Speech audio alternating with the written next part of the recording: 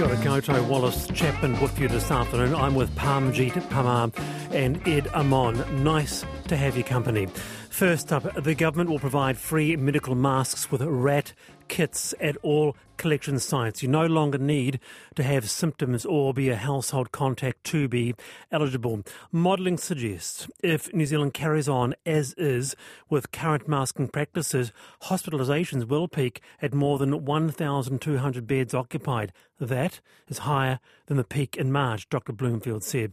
So there are 11,382 cases today, COVID-19 cases. That includes 412 reinfections, 23 virus-related deaths also reported today, and 765 people currently in hospital with this virus. With us is Dr Dion O'Neill, project lead of COVID modelling Aotearoa. Dr O'Neill, kia ora.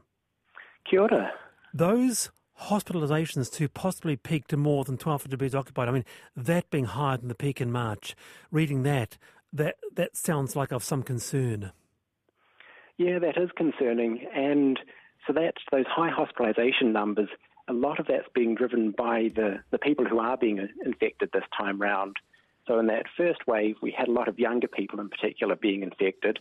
And what we're seeing in the infections at the moment in the confirmed cases is it's moving much more into an older population.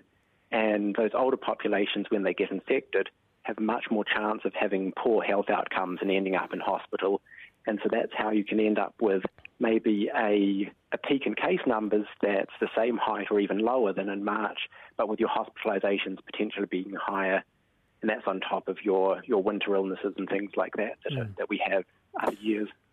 All right, so sheeting home the importance of mask wearing by, these free medical masks, worthwhile idea? Yeah, look, anything that gives people better access to both masks and rats and better advice about how to use them is valuable. So, yeah, giving people free masks, that's great. But making sure that information goes out with that about, hey, make sure you're wearing that mask properly, make sure you're getting a good fit, because you can have the best mask in the world, but if it's not sealing properly over your nose and mouth and the air's just going around the side, then it's not really going to be doing very much for protecting you or for protecting other people around you. Well, we got a panel with us, of course, Dion, but just echoing what the World Health Organization Director General, Dr. Tedros Adhanom Ghebreyesus said, a couple of days ago now, that this pandemic is nowhere near over. He urged nations to bring back face masks. Some asking, including health experts, do we need a mask mandate?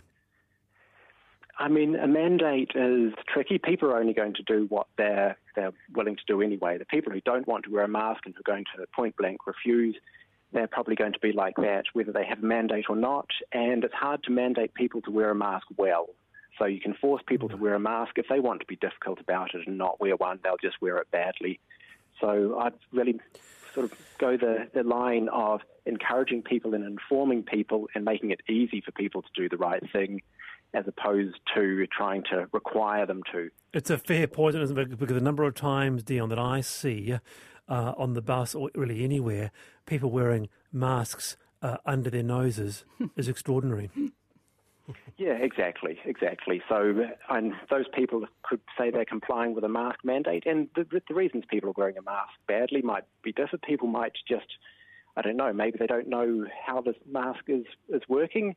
They're not aware of the sort of the airborne nature of COVID. They're thinking more of protecting themselves or other people around them from little spitty globules. Different protection mechanism, whether it's your nose or your mouth. But yeah, so those people, it really depends on if people are wanting to do the right thing. And I think most people do. Then, if they've got good information, we can hope for the best. Okay, so that important information along with these rats and masks. Parmjeet, your thoughts, questions? It's been quite interesting since Omicron that even in main news, if you're watching it, you don't see number of cases reported as one of the main news of people, those who have died that day or that week. Do you think, Dr. O'Neill, that there has been a lot of public pressure and it's because of that, because somehow people wanted that COVID should be taken as a normal just like a flu infection, and that you will get it and you can't avoid it. And so there has been a lot of pressure from public. And obviously there is politics, and then there is science. Science wants everything like social distancing, masks, and lockdowns obviously were driven by scientific evidence. But then politics is driven by what people want. So you think we have ended up in this situation with these high numbers of cases in hospitals and numbers of people that we are seeing dying because of that pressure that has come, and kind of we have normalized it before we should have? Yeah, there's definitely a little bit of normalisation. So back in March, the first time we went over a day with 10,000 cases, that was incredibly shocking and quite confronting for a lot of people.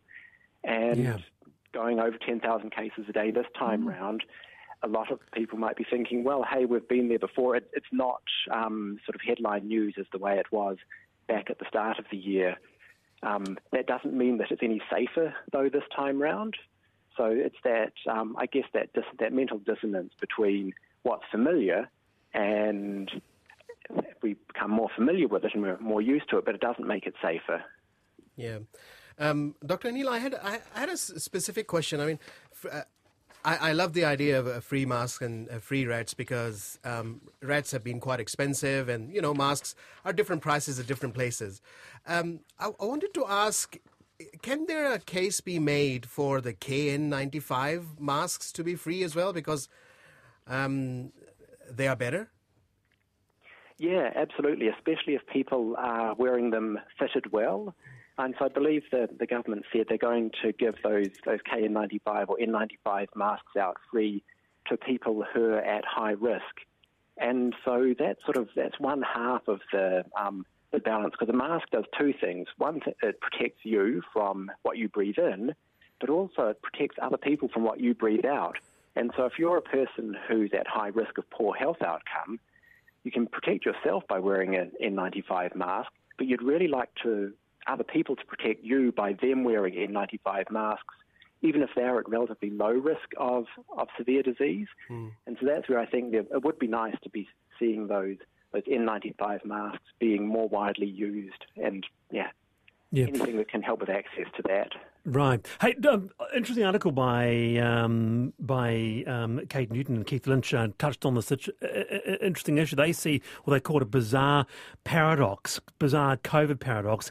Avoiding infection, particularly for the most vulnerable, is clearly a good thing, but at the same time, infection, when combined with vaccination, adds to an immunity pool that protects the population. Can you expand on that a bit?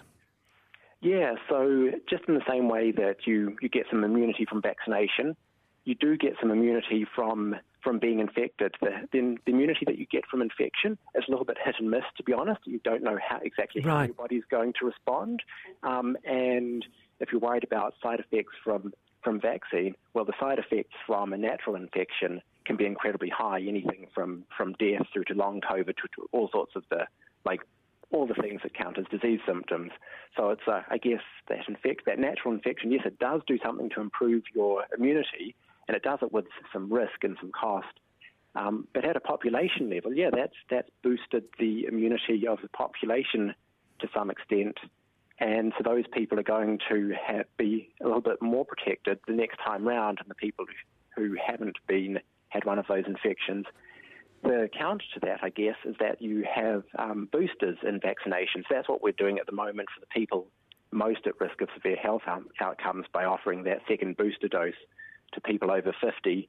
And because you'd much rather say, hey, wait 6 months and take a booster than, actually you want to go and roll the dice and get an infection. Yeah. Very good to have you on the program, Dr. O'Neill. Kia ora. That's Dr. Dion O'Neill, project lead for COVID modelling Aotearoa. I was in Canada in April and May. Rat tests were given away free at grocery store checkouts, also at libraries. And someone says, well, we all wear seatbelts. 4:17. Ed Amon and Parmjeet Parmar with me this afternoon on the panel. There were hugs and a general sense of excitement following this decision. Christchurch City Councillors have voted to build the $683 million stadium Te Kaha. Melanie Coker, Cyril Templeton and Celeste Donovan were the only councillors who voted against pressing ahead. A 30,000-seater, a roof, 23 corporate suites. The project board has negotiated this fixed-price contract for this 30,000-seat multi-use arena following a $150 million budget blowout blamed on international construction costs. With us is Mayor Leanne Dalzell. Leanne, kia ora. Nice to have you on the panel. Kia ora, Wallace. Nice to speak to you. So, after many, many years, this decision, were there hugs? Was there a general sense of excitement? There was. There was a real sense of excitement in the council chamber. I mean, my colleagues behaved really responsibly. We had all of the issues out on the table, and it was a good quality debate. We had excellent reports, and of course this is a high level of confidence in Te Kaha Project Delivery Limited, who is a project delivery company that is now being given the green light to get on with the job of building it. So what happens now? Do you basically have an opening date, you get the shovel, start digging? The digging's already started. We actually gave permission to Te Kaha earlier this year to get on with some of the early groundworks that needed to be done, which has actually added to that high level of assurance. They've actually produced a fixed price contract that's virtually unheard of. I mean, no one has heard of that with a large-scale project like this in the current environment where we see prices sort of escalating and shooting all over the place. It's been hard to nail down fixed prices, but they have delivered a fixed price. So yes, the work has already begun, and this now puts the rest of it to the green light. Right. Big response to this, of course, Leanne. I'm going to say most supportive, but there are some that aren't. Wholly such a delusional decision. We all see stadia barely used. To those who do say this is going to be a white elephant for Ōtautahi for many years to come, you're roping in future generations to one of extreme debt, Leanne, one that the asset will not be sweated as other assets. What would you say to that? Look, I understand why people, would be expressing views like that. There are views being expressed, and there were views expressed around the table about some of the challenges and how we got to the position that we got to today. The blueprint got an airing today with the decisions all being made before I became the Mayor of Christchurch. And so there has been an element of real focus on the worthwhileness of this kind of build at this time. But the issue for me is that this isn't about just the traditional sports that we've had and the concerts that we know about, and the reassurance that we get from, sort of weather protection, as it were, for those concerts. They won't get rained out in the future. But there is a whole world of entertainment out there. It's the younger generation, much younger than I am. You can use the stadium. You can use sports. Yeah, you can use the stadium in Dunedin. You can provide buses and go and see the Red Hot Chili Peppers in Dunedin. No. You can see. For example, you have to have a covered stadium in order for esports to be conducted. Now, we're talking about filling stadia with 30,000 people, and it is also about whether we can, and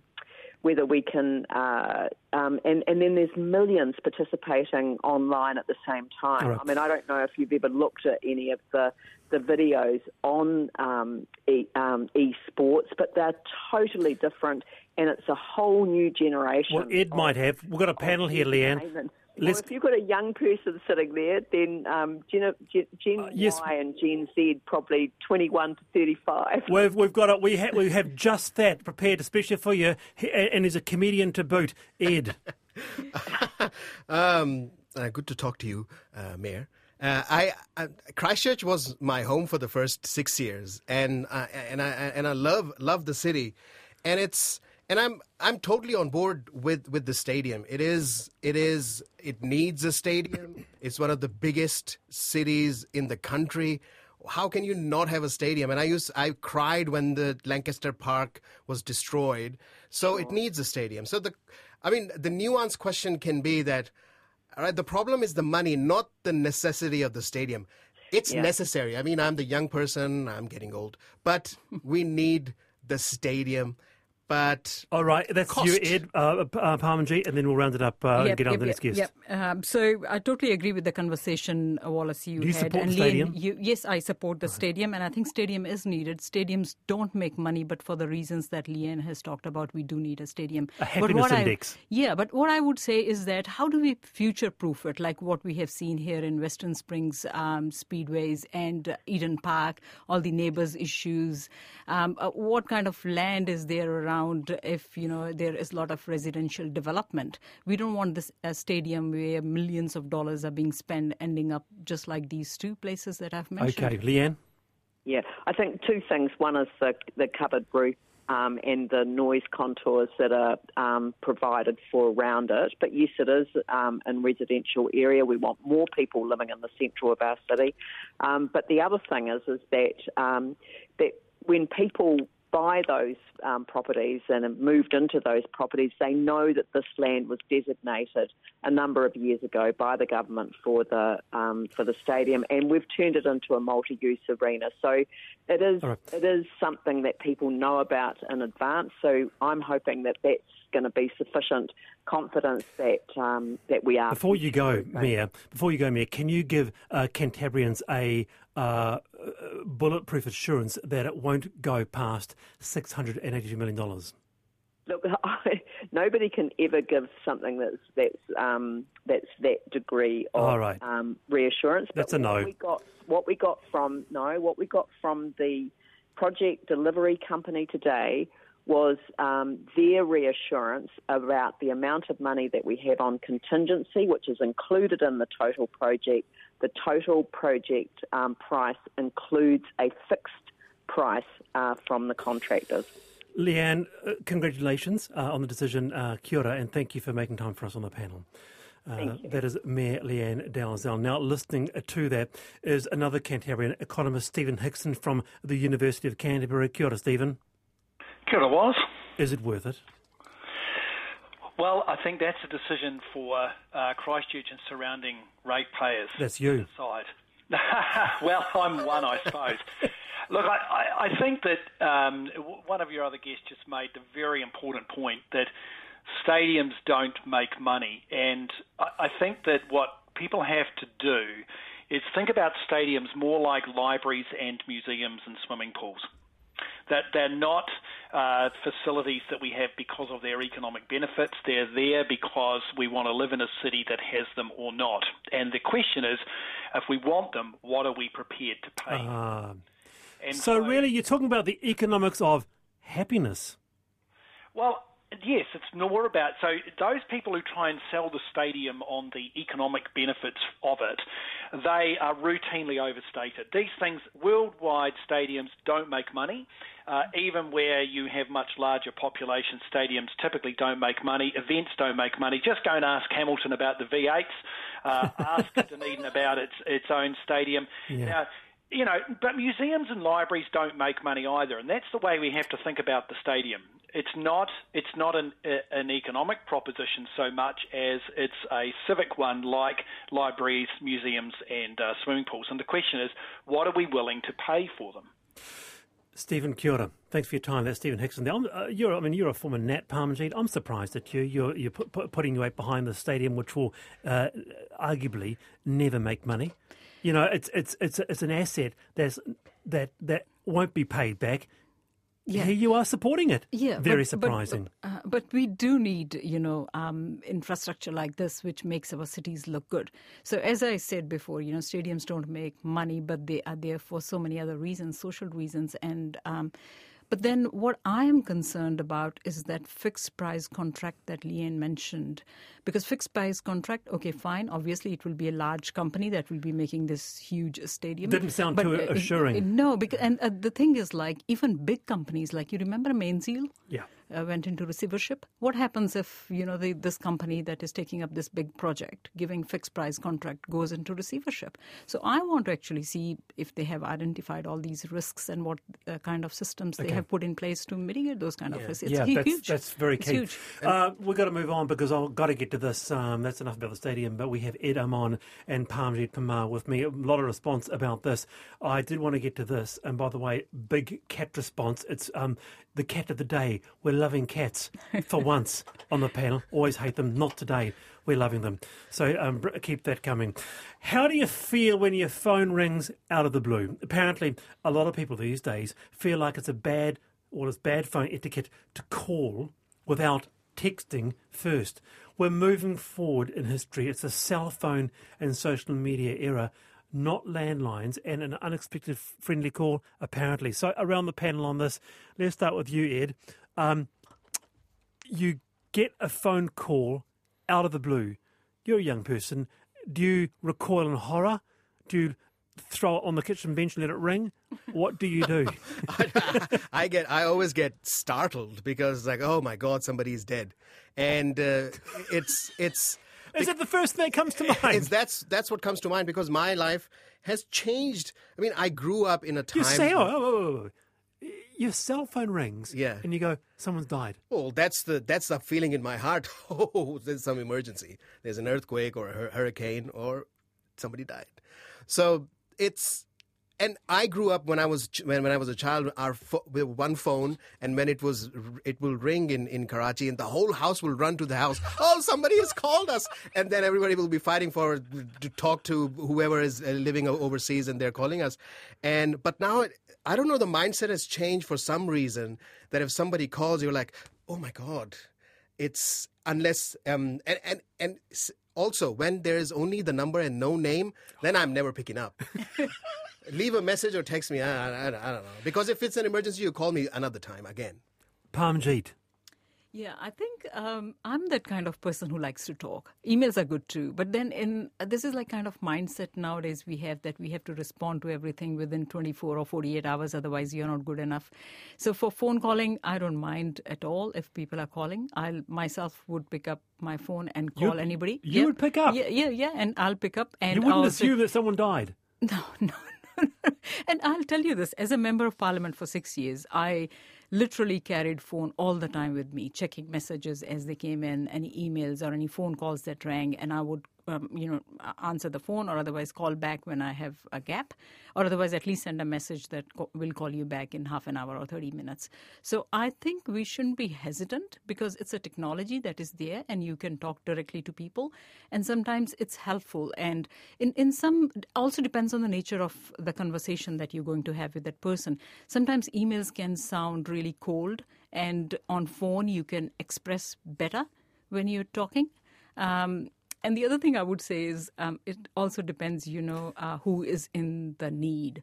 For example, if your boss calls, obviously you're not going to say that I'm going to finish this email and then answer the phone call. No. So, never answer an unwanted call. Never. John says someone texts you and you call them back straight away and they don't pick up. Oh. All right, yeah. So your message to Ed Amon is don't be afraid of the modernity. Yeah. Don't be afraid. Just another person. Just another person wanting to talk to you.